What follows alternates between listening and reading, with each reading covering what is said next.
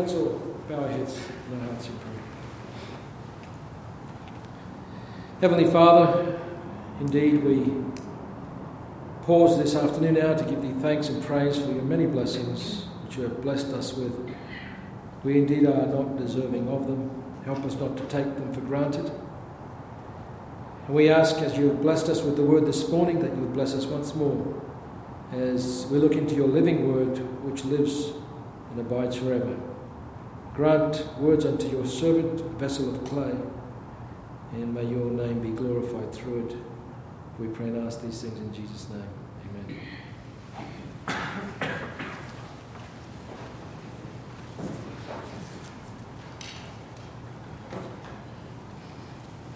For this afternoon's text, I'd like, with the Lord's help, to open to the book of Hebrews, chapter 1. Hebrews chapter 1.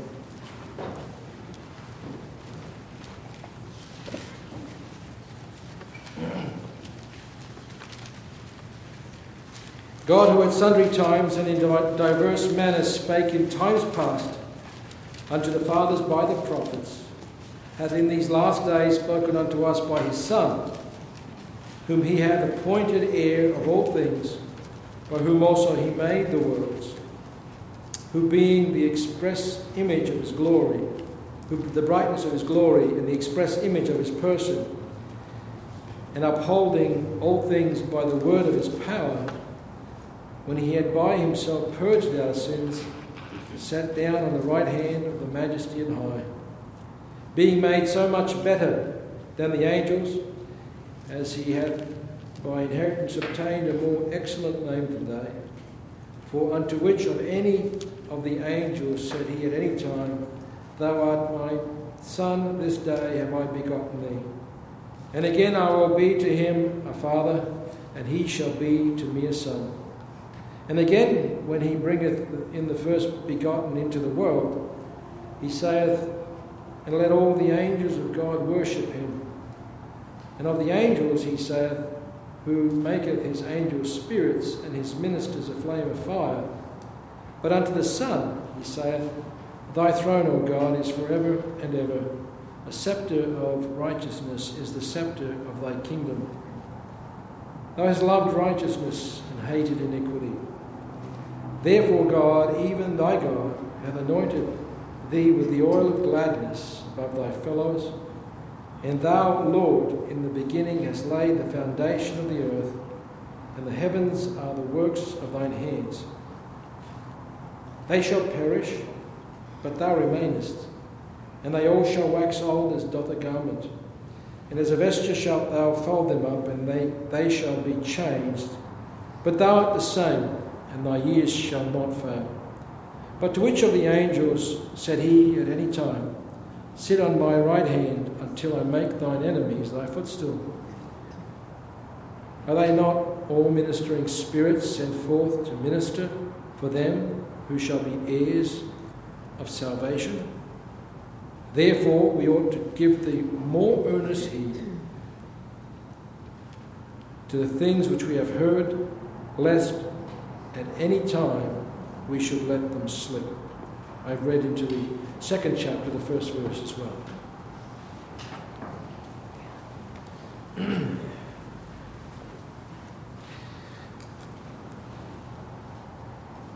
Like many letters and epistles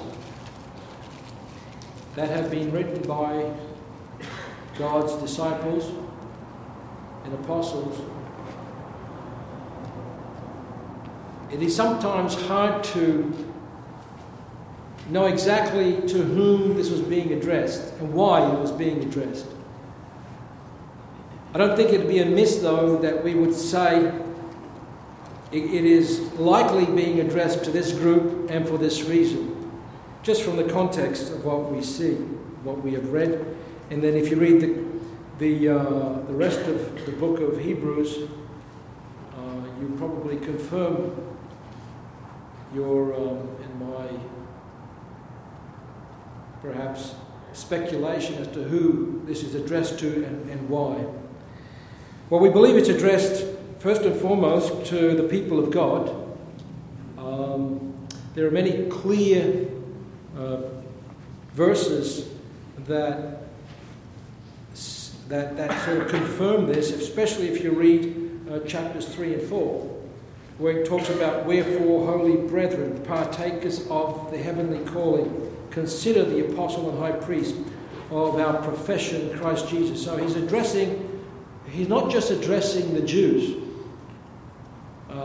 Some would say, well, the Jews were known as brethren because they were kinsmen in the flesh, for example, to the Apostle Paul. But it says holy brethren. And the Jewish nation themselves, while they were a chosen people, they had fallen from where God wanted them to be, and especially in rejecting the Messiah. And secondly, it says here, consider the apostle and the high priest of our profession, Christ Jesus. And certainly to the remainder of the Jews, he was not the apostle and the high priest, because they had rejected him. So we can corner this and say, the apostle, whoever it was, I don't know what you have in your Bible, but it says the epistle of Paul, the apostle to the Hebrews. It is not conclusive. It says authorship uncertain, commonly attributed to Paul. There are things here that you may, clues that will lead to that. This last Wednesday we discussed Timothy, the Apostle Paul writing to Timothy, and he was like a disciple to the Apostle Paul. In the end, Paul, or the writer of Hebrews, says that Timothy, our brother, has been set at liberty. You think there's a connection there too, because he had such a closeness with the Apostle Paul. Could have been anyone. Could have been because this was written in such a way by someone who really knew the law and could explain it like a lawyer. And it was certainly Paul that was a lawyer and knew the law. Still not certain. The main point is we believe what is written here is from God and was written by one of God's disciples in that era. And what he's, I believe what the context or the substance of the book of Hebrews, he's speaking about how Christ was a fulfillment of all the scriptures that preceded the Gospels. He talked about how God in many other ways in different times talked and spoke about to his people through prophets. He spoke to the fathers through the prophets. He says, and this is just a continuation of God's message to the people, but now he's speaking to us not just through his prophets of the past, but in the with the very voice of his Son, Jesus Christ, hath in these last days spoken to us by his Son, whom he hath appointed heir of all things, by whom also he made the world. So God is speaking to believers, Jewish believers, through his Son. And it is believed by the context of what we see going through the book of Hebrews that he's speaking to believers that were beginning to feel that maybe they made the wrong decision in following Jesus, because the persecution was so great. And some may have been thinking of turning back. Why is the persecution so great? If we are indeed now the elect of God, if Christ is the Messiah, I thought that it wouldn't be so hard on us. And Jesus is now pictured throughout these few chapters of Hebrews in a progressive way, that this Christ is better than angels. He is of a higher stature than angels. Jesus was not an angel. In the second chapter it says that he didn't take upon himself the nature of angels, but he took upon himself the seed of Abraham. He took upon himself flesh and blood. I believe last week you had a message about Philippians 2, how Christ came and humbled himself, even to the death of the cross. And he didn't take upon himself the form of angels, but he, as a man, came. He condescended to sinful flesh and emptied himself. God emptying himself, becoming man. And so he wasn't an angel. Angels are created. There's a big difference. God made angels. But it says that Jesus Christ was the only begotten Son. And I don't understand that. I don't understand that, what he means by that. That he was begotten. Was it just that he was begotten as a child in the manger? Or was he speaking about something within the Trinity, something how they came together as God the Father, God the Son, God the Holy Spirit? It's easy for me to understand that he was begotten as a young babe in the manger, but the Trinity is a mystery. It's a tri-unity. That's why they call it a Trinity. It's a three-in-one God. He's three persons in one person. You know, we have on the way out to the GO station, every day now there's Jehovah's Witnesses standing with their racks of books, and they says the truth of God. Now I wish I could stay there and debate them, but I could probably stay there for 2 hours, and I'm not sure whether God wants me to do that or now. But what they are preaching, what they are spreading, is not the truth. Because they don't believe this very fact that Jesus Christ was God. That Jesus was God in the flesh. He wasn't just another angel. He wasn't the brother of Michael. But he was God in the flesh. It says here, who being in the brightness of his glory and the express image of his person. The express image of God. And upholding things by the word of his power, it says, when he had by himself purged our sins, sat at the right hand of the Majesty on high, being made so much better than angels, as he had by inheritance obtained a more excellent name than they. So, clues that Christ was God. Verse 2 says, he hath in these last days spoken to us by his Son, whom he hath appointed heirs by all things, by whom he also made the worlds. Simple language. God made the worlds, the universe, by his Son. Now, how do you take that and compare it with Genesis chapter 1? In the beginning, God made the heavens and the earth. Or the heaven, is it heavens or heaven? And the earth. In the Hebrew, the word used there is Elohim, the plural form for God.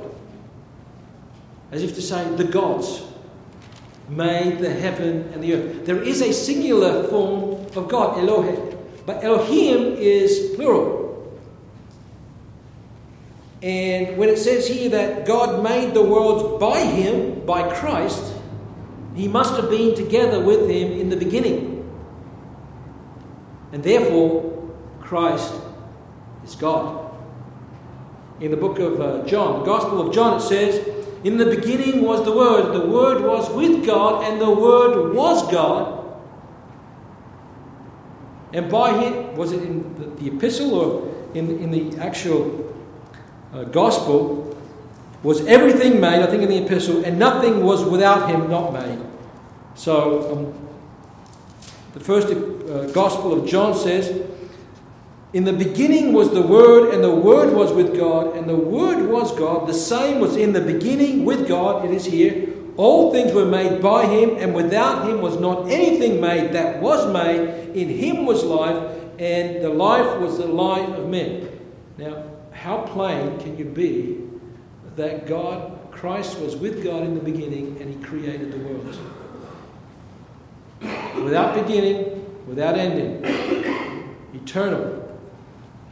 And later on you will see in Hebrews chapter 7, he talks about Melchizedek. Melchizedek was that priest that Abraham met on the return from the battle of the kings, the 5 against the 4. And he gave tithes to Melchizedek. And he says that this Christ, this Messiah, is after the order of Melchizedek. And what was peculiar about Melchizedek? He said he was without father, without mother, like he had no beginning and had no ending. And he was eternal. Not like the priests of Aaron and Levi, from the tribe of Levi, but his priesthood was a perpetual priesthood. So we see that Christ was not only prophesied to be the king, he was not only prophesied to be that prophet, but he was also prophesied to be a priest. And so throughout the book of Hebrews, Jesus Christ is pictured as prophet, priest, and king. And he became that priest that would now not only be the intercessor, and I saw that verse in chapter 7, that he interceded not only for the unconverted, because he acted like a priest for the unbeliever, but after he had finished everything, we read here, he sat down at the right hand of God and continues to be a high priest for his followers, for those that believe in him. So he compares Jesus with angels, and then later on he compares Jesus with Moses, and then later on he compares Jesus with Joshua. And he says Jesus was better than angels, Jesus was better than Moses, Jesus was better than Joshua, Jesus was better than all of the prophets and men of God that came before, because he was the Son of God. He was the Son of God. And not only did he qualify by being the Son of God, but because he was sinless. He was sinless, he could qualify to be the intercessor and that lamb that was slain upon the altar. And not only that, but that he just didn't die on the cross in a cold fashion, in a distant or detached way. But it says here in chapter 4, it says, seeing then that we have a great high priest that is passed into the heavens, Jesus the Son of God, let us hold fast our profession. For we have not a high priest which cannot be touched with the feelings of our infirmities, but was in all points tempted like as we are, yet without sin.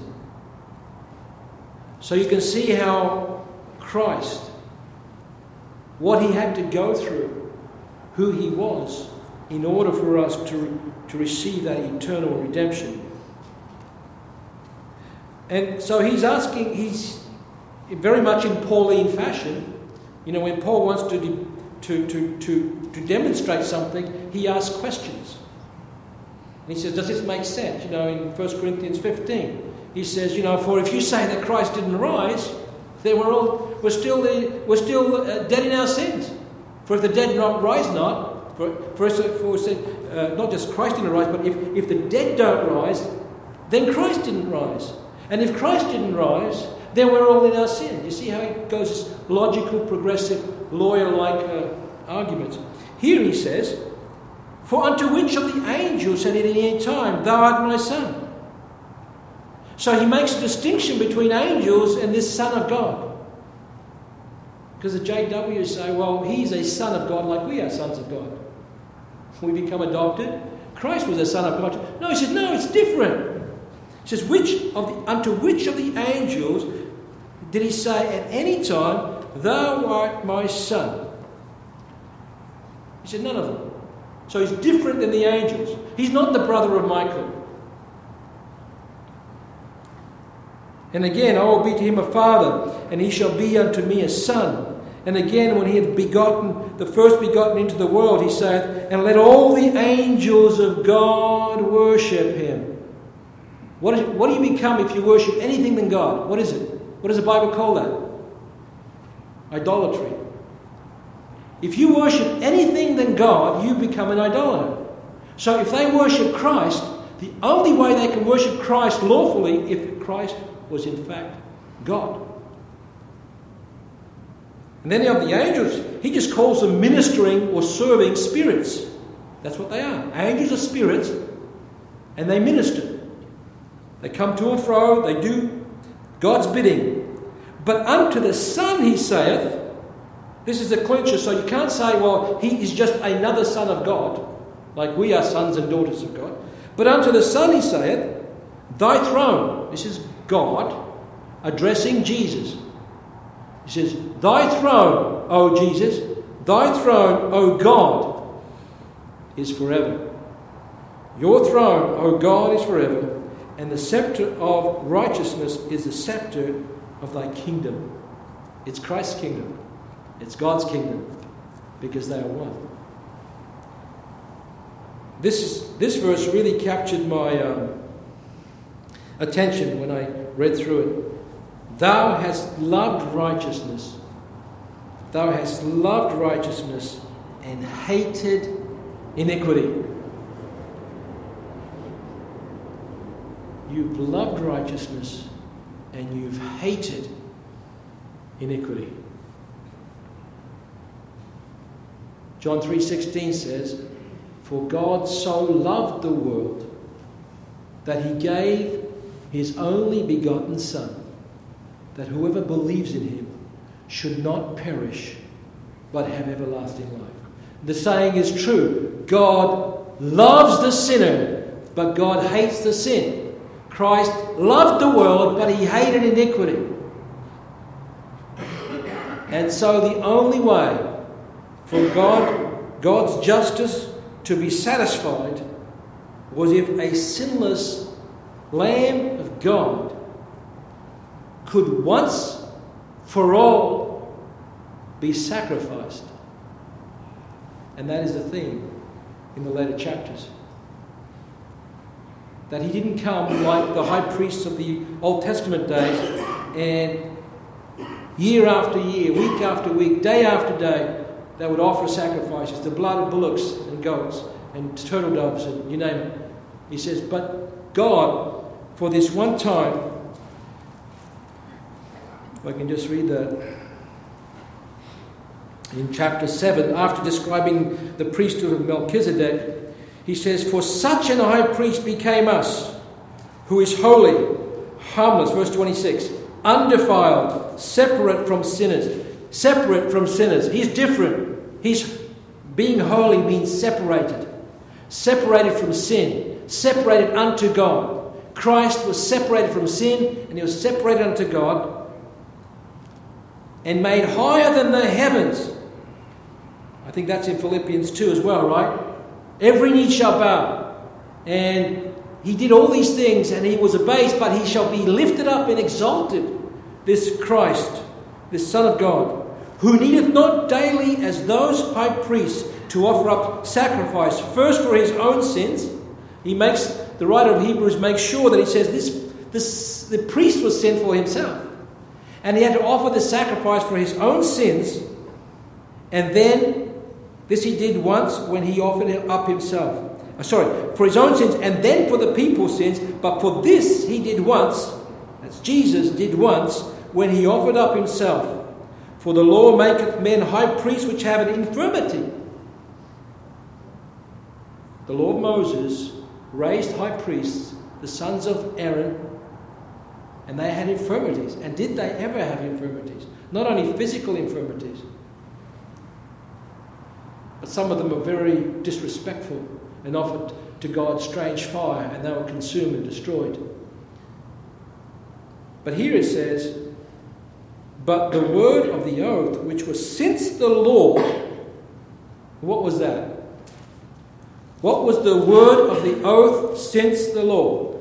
We just have to turn to that messianic psalm which the Jews dread and they don't like to face, and many have been converted from my understanding when they read it because they can't deny it. In Psalm 110, it says,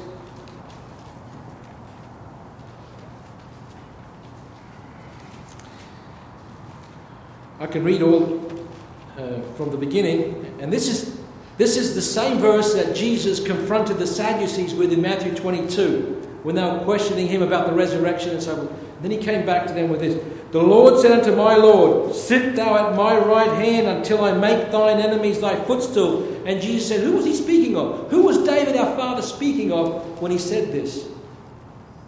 And they couldn't answer him. And then Jesus didn't answer their question too. I believe it was about John the Baptist. So here he says, the Lord said, and when you see capital L, capital O, capital R, capital D, that Lord is Yahweh, if I can pronounce it right. I'm not sure if it's correct or not. But that was the covenant name of God. The Lord said unto my Lord, small letters, Adonai. I think it means something like mighty or Lord by itself. Sit thou at my right hand, God telling Christ, sit at my right hand until I make your enemies my footstool, or thy footstool. The Lord shall send the rod of strength out of Zion. Rule thou in the midst of thine enemies. Thy people shall be willing in the day of thy power, in the beauties of holiness. From the womb of the morning thou hast the dew of thyself. He's saying here that God's people will voluntarily, from their hearts, serve you. Not out of compulsion, not out of dread, not out of fear, but out of, because they love you, they will serve you with a willful attitude. The Lord has sworn, and here is a verse. Since the law was made, this was where God swore, and God can swear, but he tells us not to. That is, make an oath. God has sworn, and will not repent, thou art a priest forever after the order of Melchizedek. So this is what is being said in verse 28 of chapter 7. For the law which maketh men high priests, which have an infirmity, but the word of the oath, which was since the law, maketh the Son, who is consecrated forevermore. See how perfect the word of God is? See how it is fulfilled. And yet people still try to poke holes through it because it's not what they've been taught by their misguided leaders. And so in the first chapter of Hebrews, he's plainly establishing God, Christ, man. He says, and of the angels he saith, who maketh his angels spirits and ministers a flame of fire. But unto the Son he saith, thy throne, O God, is forever and ever, and a scepter of righteousness is a scepter of your kingdom.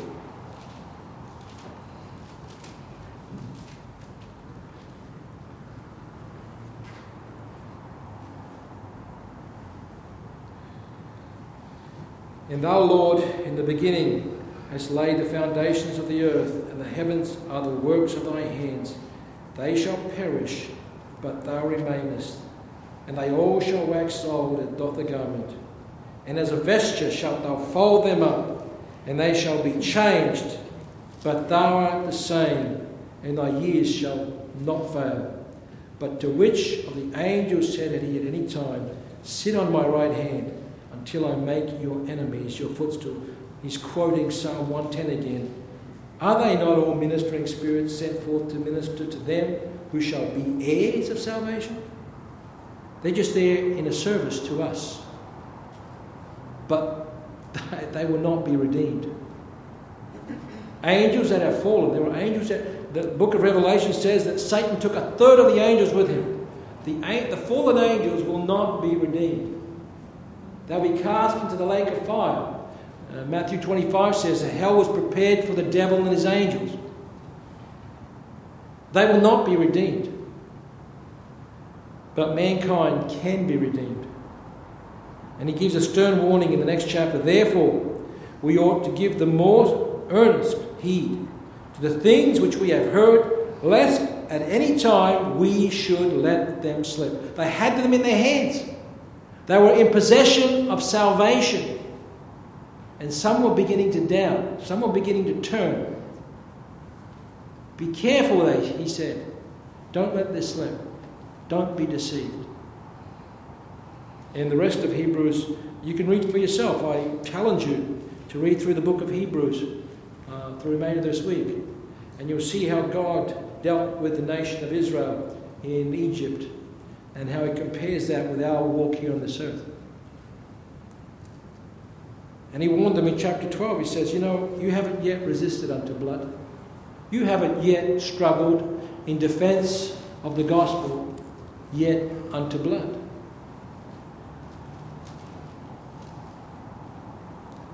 In other words, maybe there was going to be more persecution, but he wanted to arm them with this thinking. And that's why he gave them chapter 11, saying all the people of God that were faithful, they lived by faith in belief that there is one invisible. We heard about that this morning. One that was invisible, that they couldn't see with their eyes. But they looked forward to that land, to that country and building, whose maker and builder was God.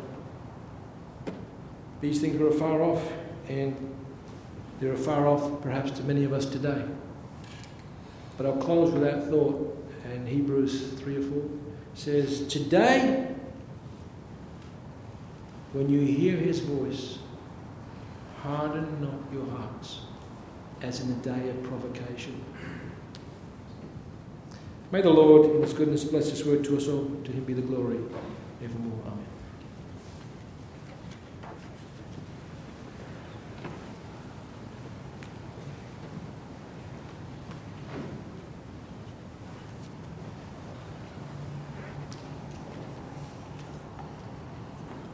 Try to find a hymn, please.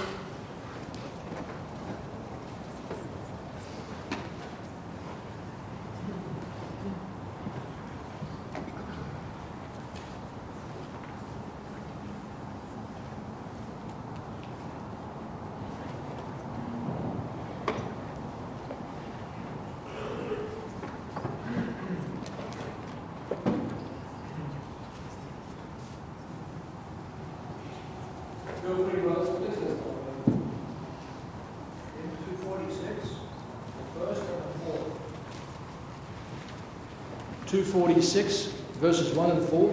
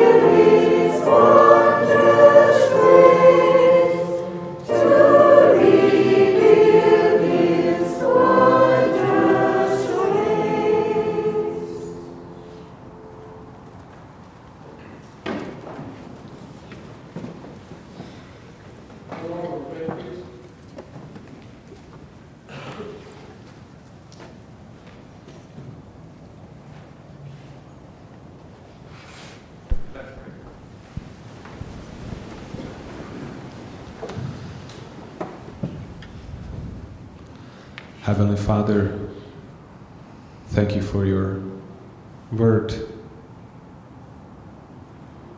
Thank you for teaching us who you are and what you did for us, who you were up in heaven, our Lord Jesus Christ, before you left it to come here and to have a flesh similar to ours and with similar desires, but you were so close to your Father that you could live without sin. And you came to teach, you came to suffer, and by suffering you learned obedience. And you proved that obedience is possible, and that there is your power that is stronger than all other powers in this world. Thank you for showing us that your power is the same today, and even though we might feel that we are weak, and maybe we might feel and think that we cannot overcome sin, but that power is the same today as it always has been. And we too have the power, who are redeemed by your grace, to live a life that reflects your majesty and your justice. Thank you for this opportunity. Thank you for the connection that we have with you, that we don't have to wait to a certain time to approach you, or we don't have to go somewhere far away. You are always open to our requests and our prayers. You hear us. We just have to lift our hearts and in spirit to approach you and ask everything that we need. Or sometimes we don't even know what to ask, but your Holy Spirit intercedes and says prayers that we can't even say. And it intercedes for us according to the Spirit. Thank you for this big blessing. Without you we are nothing, but with your help we are more than conquerors. And we have the faith that one day we can stand at your right hand too. Not because we deserve it, but because you love us, and that's your will, that we can be with you there forever in joy and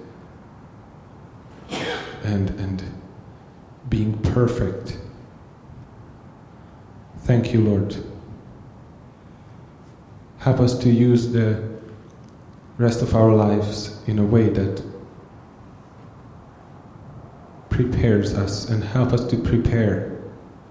We don't know how long our lives will be, but we know what we have to do to seek you every day, to see what is our purpose, what is our task today. We pray for our friends who are here, who come to church regularly, or those who don't come regularly. We pray for all of them. Give them faith, strengthen their faith, and help them to seek you with their whole heart and reveal yourself to them.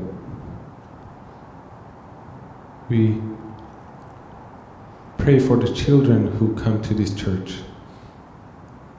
Give them seeds of faith that they hear here. And help them when they grow up to act on those, that those seeds would grow and bear fruit that glorifies you. We pray for the sick and the elderly and the weak, for all our brothers and sisters who couldn't come today. Bless them at their places and give them the joy and the peace that can only come from you. We trust ourselves into your loving care and ask you to be with us for the rest of this day and for the rest of our whole lives. In Jesus' name we ask. Amen.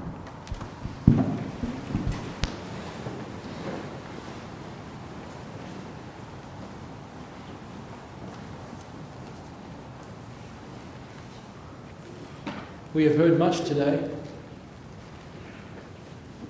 and speaking the word is usually easier than doing the word. As the hymn writer says, blessed are they hear that, and Christ himself said, I believe, that said, blessed are they that hear the word of God and keep it. So let's do that. Let's pray, God, that we will leave these doors and the words that we've heard today, we would ask him to help us fulfill it. And God can move mountains when we just obey him. To him be the glory evermore. Amen. This concludes our service.